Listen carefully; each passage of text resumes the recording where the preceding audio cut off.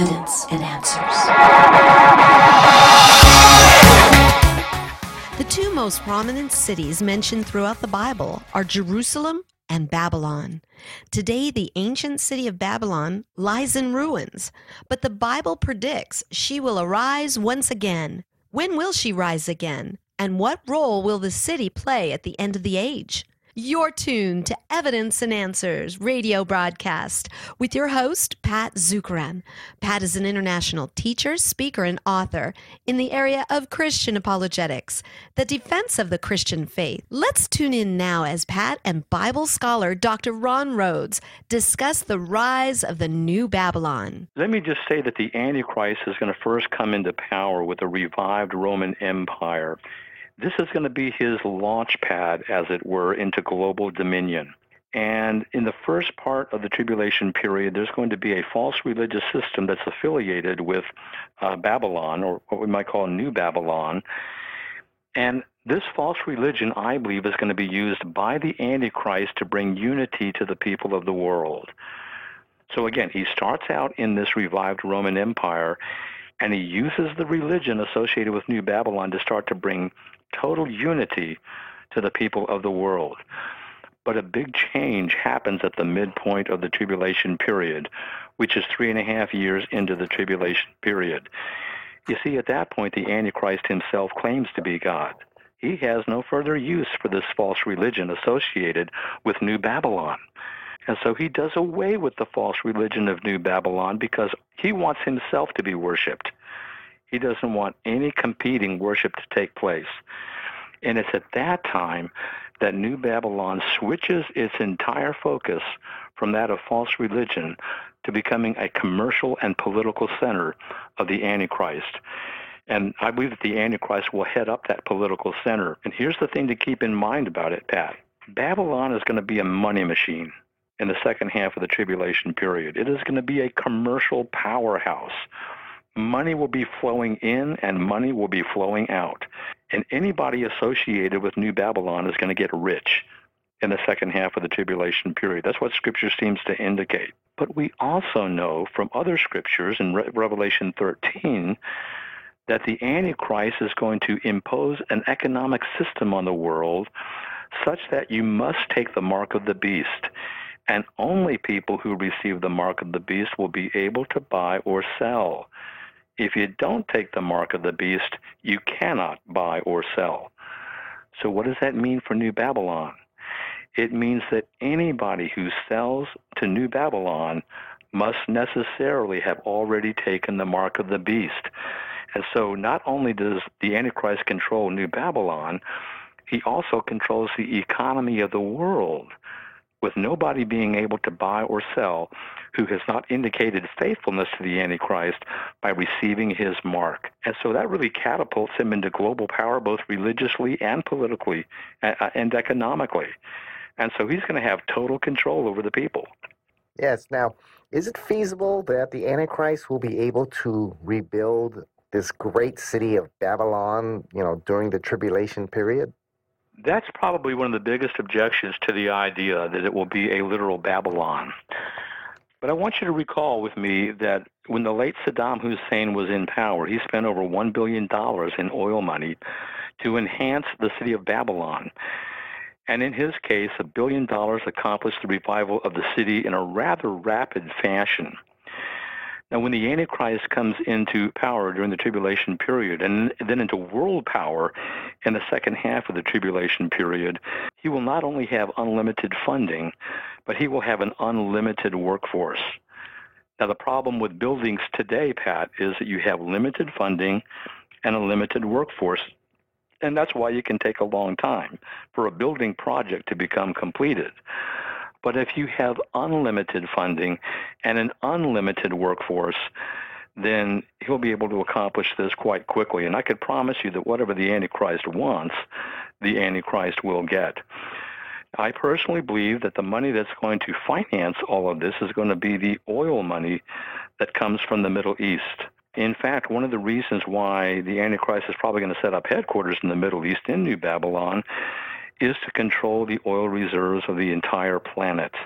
If there's one thing that we've learned in terms of military, not just national military of the U.S., but the militaries of all the different countries of the world, is that they all need oil. The jets need oil, the ships need oil, the tanks need oil, the Humvees need oil, everything needs oil. And you need gasoline. I mean, you need all kinds of fuel. Now, just think about it. What better way to put a chokehold on the different militaries of the world than to control the outflow of oil?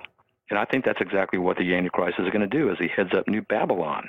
He's going to control the haves and the have-nots in terms of who gets the remaining oil supplies. And he'll use that as a means of controlling the governments of the world. And so I think that oil money, the profits that comes from that, will be what finances the rapid building of the New Babylon.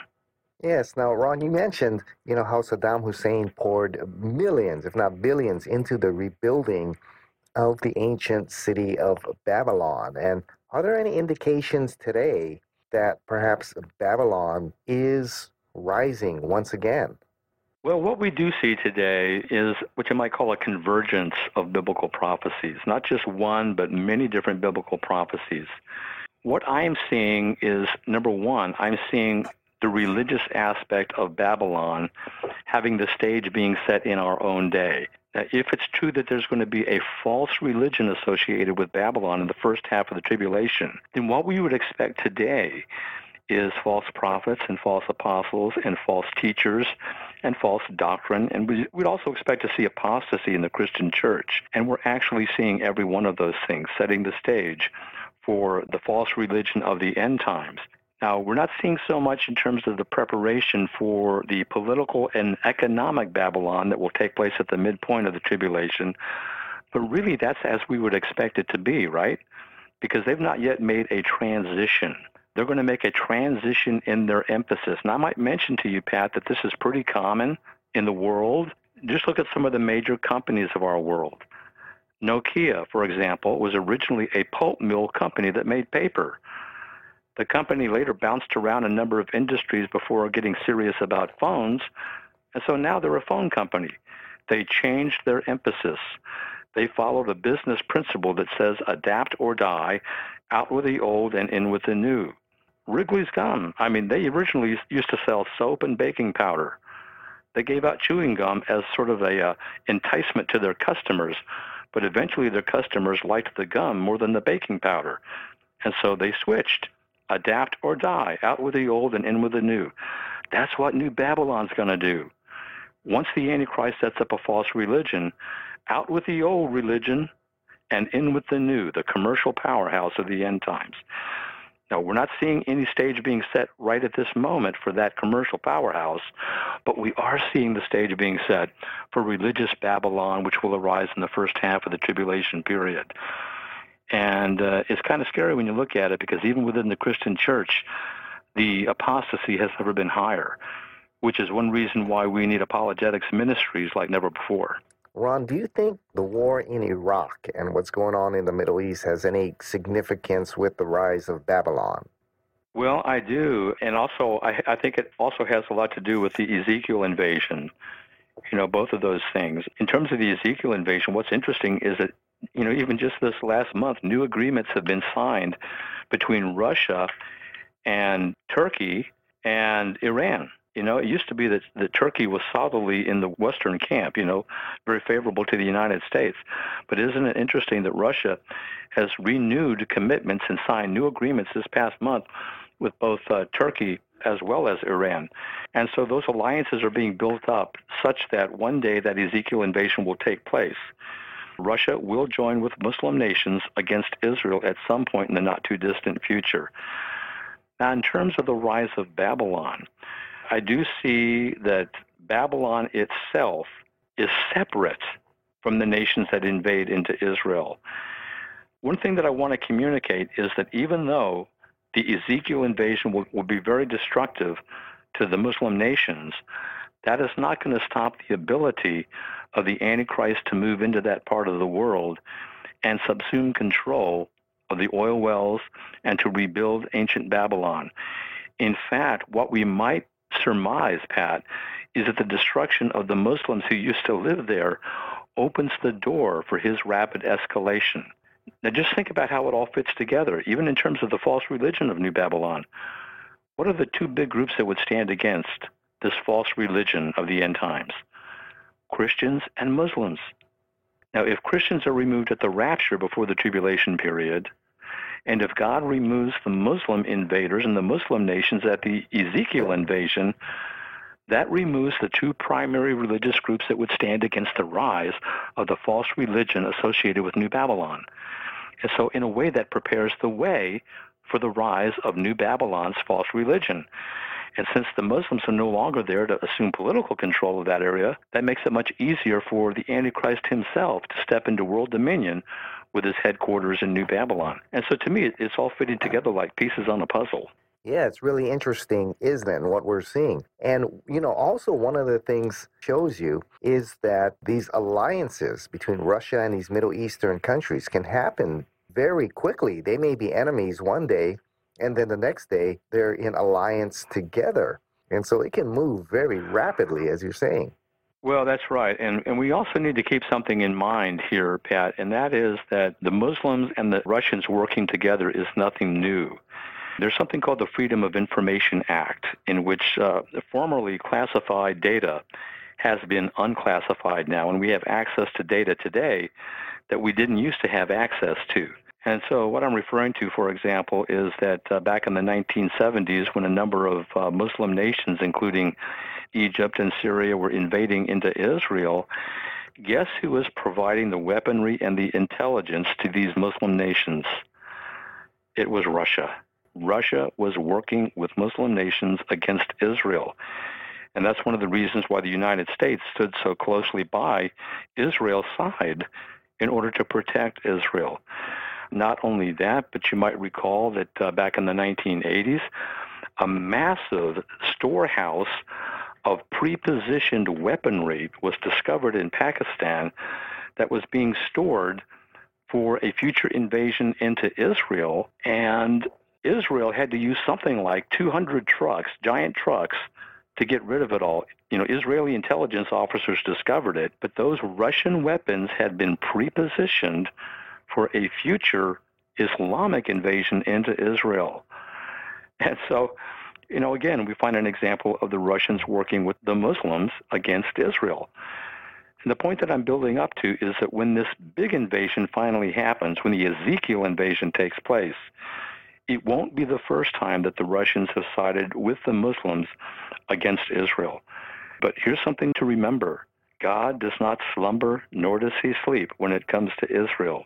And God has also promised that no weapon formed against thee shall prosper. That's what God promises his people of Israel. So even though Israel will be greatly outnumbered, and even though Israel from a human standpoint will have no chance of success, God himself will come to the rescue of Israel and give a mighty testimony to himself. And I believe personally that that mighty testimony that God gives to himself is one of the reasons for so many conversions to Christ during the tribulation period. We read about the great crowd of the redeemed in Revelation 7. And so I think part of that great crowd comes from the fact that they see God protecting Israel from this mighty invasion. Yes, and I think you and I have both been to Israel several times, and I think we're seeing that even today. I mean, the fact that Israel has survived these numerous attacks, being vastly outnumbered, is nothing short of miraculous. After they became a nation in 1948, the day after they were invaded by the Muslim nations, and really with no standing army, with pretty much a national guard, they defeated them. The 6-day war, people tell me, is just incredible how so vastly outnumbered they were able to take that territory, Battle of Yom Kippur and others. So what you're saying, that God sustaining the nation of Israel today, is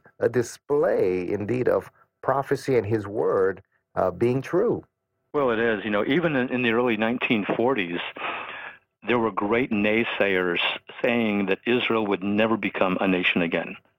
Even though there were preachers, Christian preachers, saying that one day Israel will become a nation again. Even in the early 1940s, Christian preachers were defending that truth, and they were being shouted down by unbelievers. But then the unthinkable happened in 1948. Israel became a nation again, and that's an answer to what the ancient prophets said like 2,600 years ago.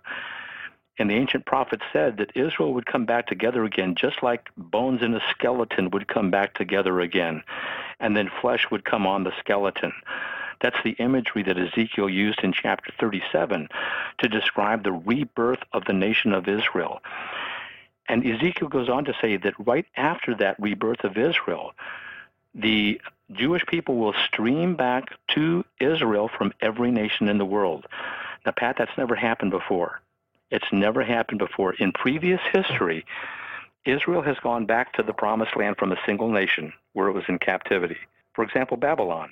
Israel was in captivity in Babylon and then went back to the Holy Land after the Babylonian captivity was over. But never before in history have you witnessed Jewish people from every nation of the world returning to the Holy Land. But guess what? After 1948, when Israel became a nation again, Jewish people, in fulfillment of prophecy, have been streaming back to the Holy Land every single year. And Pat, I'm sure you're aware of the number one reason why Jewish people are streaming back to the Holy Land today, in 2019. It's anti-Semitism. Anti-Semitism. It is on the rise in Europe. It's on the rise in the United States. It's on the rise everywhere. And because of anti-Semitism on a global level, Jewish people like never before are streaming back to the Holy Land, and this is fulfilling Scripture, which says that the Jewish people will stream back to the Holy Land after Israel becomes a nation. And then it's shortly after that, Scripture says, according to Ezekiel, that a massive invasion from the Muslims will take place. Now, that part hasn't taken place yet, but it's gonna. One day it will, just like these other things have taken place. And so, we're witnessing before our very eyes various prophecies being fulfilled. And not only that, Pat, meanwhile, over in Israel, we're finding preparations for the rebuilding of the temple. A lot of people haven't thought about this, but that temple doesn't have to be rebuilt until the middle part of the tribulation period. And yet, even today, preparations are being made for the rebuilding of the temple. The ancient Jewish Sanhedrin has come back together again, and that's necessary because it's the Sanhedrin that decides on who the high priest is in the temple. The Sanhedrin is now raising money for the rebuilding of the temple. The Sanhedrin has already contacted architects for designing the plans for the rebuilding of the temple. And meanwhile, various artifacts for the rebuilding of the temple are already being prefabricated. And so it's like just a whole bunch of different prophecies are coming to pass in our own day, setting the stage for what will take place during the future tribulation period. So to me, these are exciting times to be alive. Yes, indeed. They're quite exciting times. And, some people listening to us might be kind of trembling in their shoes right now. And, should we fear the end times? What should our attitude be? I don't think that we should fear the end times. I think that there are aspects of the end times that can be scary, and we've talked about some of those things.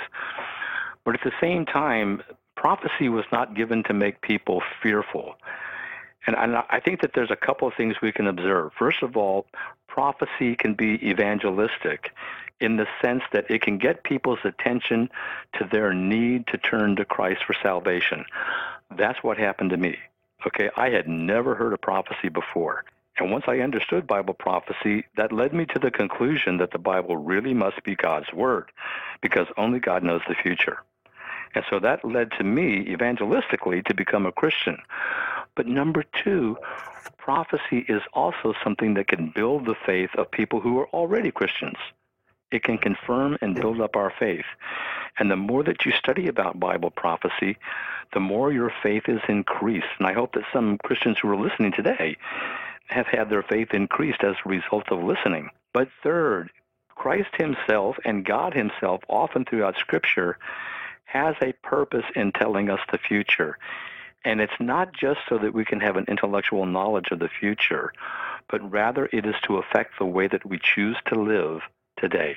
Almost next to every prophecy in the Bible, you will find an exhortation to live righteously and to live in purity and to repent of your lifestyle. And so the more that you hear about this, if it strikes any fear into your heart at all, let that be an impetus to turn from the sin in your life and to turn to the one true God in salvation.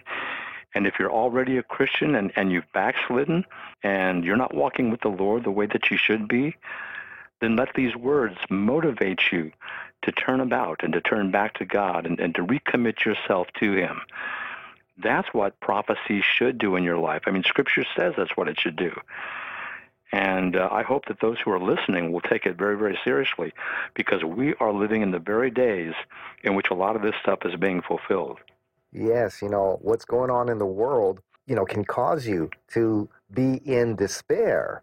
But if you understand Bible prophecy and are interpreting it correctly, then really you're seeing the unfolding of God's plan and how it's all coming to pass, and that He is indeed sovereign and Lord over all of creation here. That's right, Pat. And the book of Revelation was initially written to Christians who were undergoing great persecution, and they were suffering martyrdom. They were being put to death by Roman authorities. And so the book of Revelation was given to them to encourage them. And I remember when I was talking to Walter Martin about this book, and Walter Martin was my old boss. Walter Martin is the guy that wrote The Kingdom of the Cults, and that was the Christian Research Institute. Yeah, Bible Answer Man, the real Bible Answer Man. And I remember him saying to me, yes, Ron, I read the last chapter in the book, and we win. Now, there's a lot of people who have said that, but it just reemphasized to me the truth of the book of Revelation, because the book of Revelation closes with the fact that we're going to be with God forever, and evil is going to be done away with. We're going to live face to face with God. We're going to have resurrection bodies. We're going to live on a resurrected earth in a resurrected universe. No more death or mourning or pain or suffering. And so when he said, I read the last chapter in the book and we win, I mean, that really said it well. And once the readers of John back in the first century understood that truth, it comforted them greatly in the face of the martyrdom that many of them were facing back then. Not only that, but even when Jesus was talking about prophecy, let's say like in John 14, verses 1 to 3, he's talking about the rapture there. And one of the things he says to them is, therefore, don't let your hearts be troubled. Have faith in God and have faith in me. In other words, don't be fearful about prophecy. Just trust in God. Trust in Jesus Christ. And then when the Apostle Paul's talking about the rapture of the church in 1 Thessalonians chapter 4, 13 through 18, right there in verse 18, the Apostle Paul says, therefore, encourage one another with these words. So prophecy is encouraging to us. So I know there's many Christians who are suffering today, and some Christians may even be depressed today that are listening to my voice.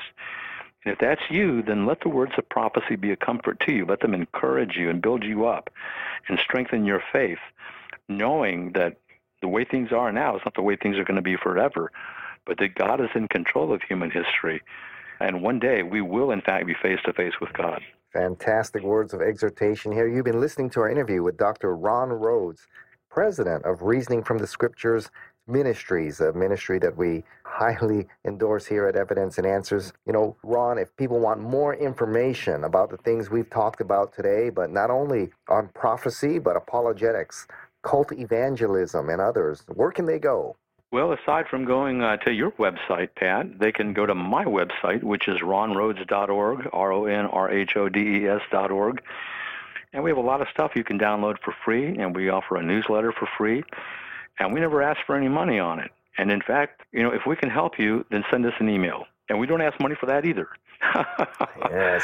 So we're basically here to serve the body of Christ. We trust in God to make provisions for us, and He's never let us down. And so if there's a need that you have, you can either download whatever we have at our website, or you can send us an email. And if we can help, we will. Yes, fantastic. Ron Rhodes, author of over 60 books.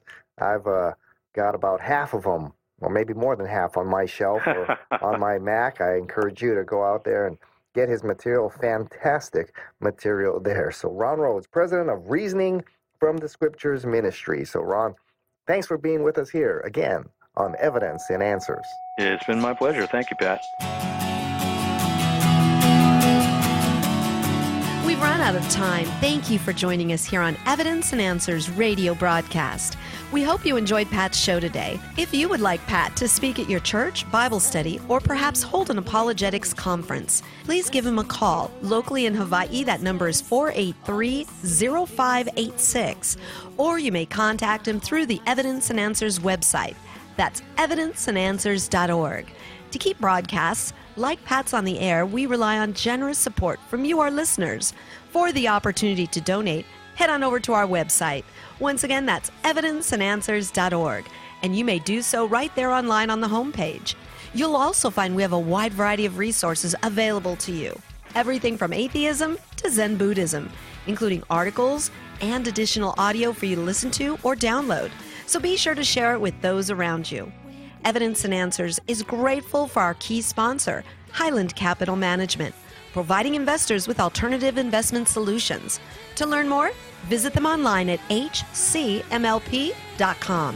Join us again next time on the air or online as we provide compelling reasons for faith in Christ. That's Evidence and Answers with Pat Zukeran.